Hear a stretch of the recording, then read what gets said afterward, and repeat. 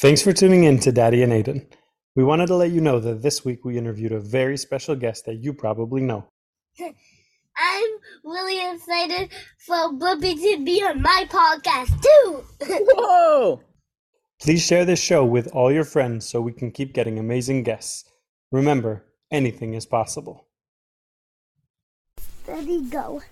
Welcome to Reading with Daddy and Aiden. Tonight we're reading one of Aiden and my favorite books called Green Pants.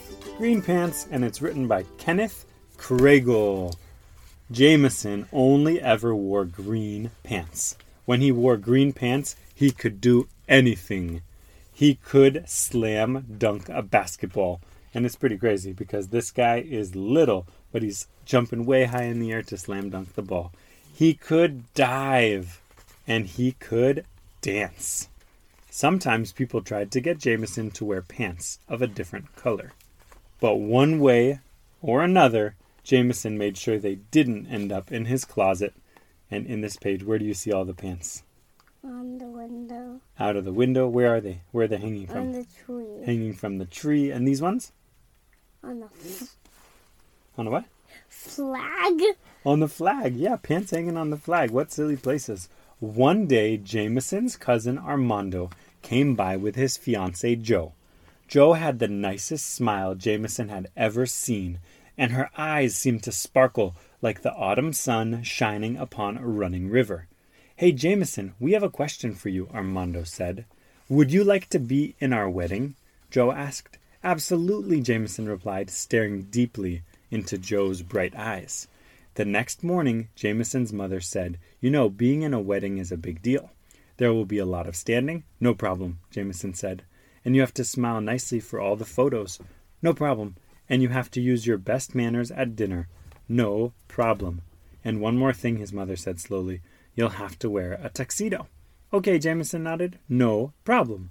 "Jameson, the tuxedo will be black." "What?" Jameson gasped. "Black pants? Black? Are you sure?" "Yes, I'm afraid so." At the tuxedo fitting, Jameson rejected every pair of black pants that he was given to try, but he was quite impressed with how striking his green pants looked with the rest of the tuxedo. His mother, however, remained firm. "If you want to be in the wedding, you will have to wear black pants." The day of the wedding came, and Jameson still hadn't made up his mind. "I'm sorry you have to choose," his mom said, "but I'm afraid you must." "But how?" Jameson cried. "It's impossible." But all too soon it was time. "Okay, Jameson," his mother said, moments before the wedding began. "This is it. Have you decided?" "No." "Well, it is a tough decision, but I know you can figure it out." She kissed his forehead and went inside. Jameson sank down in despair. Do you know what despair means? No. In like sadness, in grief. He's so conflicted. He's like, "What do I do? Oh my goodness. But how? How do I make such a decision?" And then he says this. What letter is this? A. Yeah, like a lot of A's. A. He says, "Arg!" He's like looking up at the sky like, what do I do? Do you ever feel like that? Like, what do I do? No? No. Never? No. That's good. Just then, Jo appeared. Her hair played happily in the sunny breeze. Her eyes shone like the summer stars, and her smile warmed his very soul. "Hey, Jameson, I'm so glad you're here. I'll see you inside." And as quickly as she had appeared, she was gone.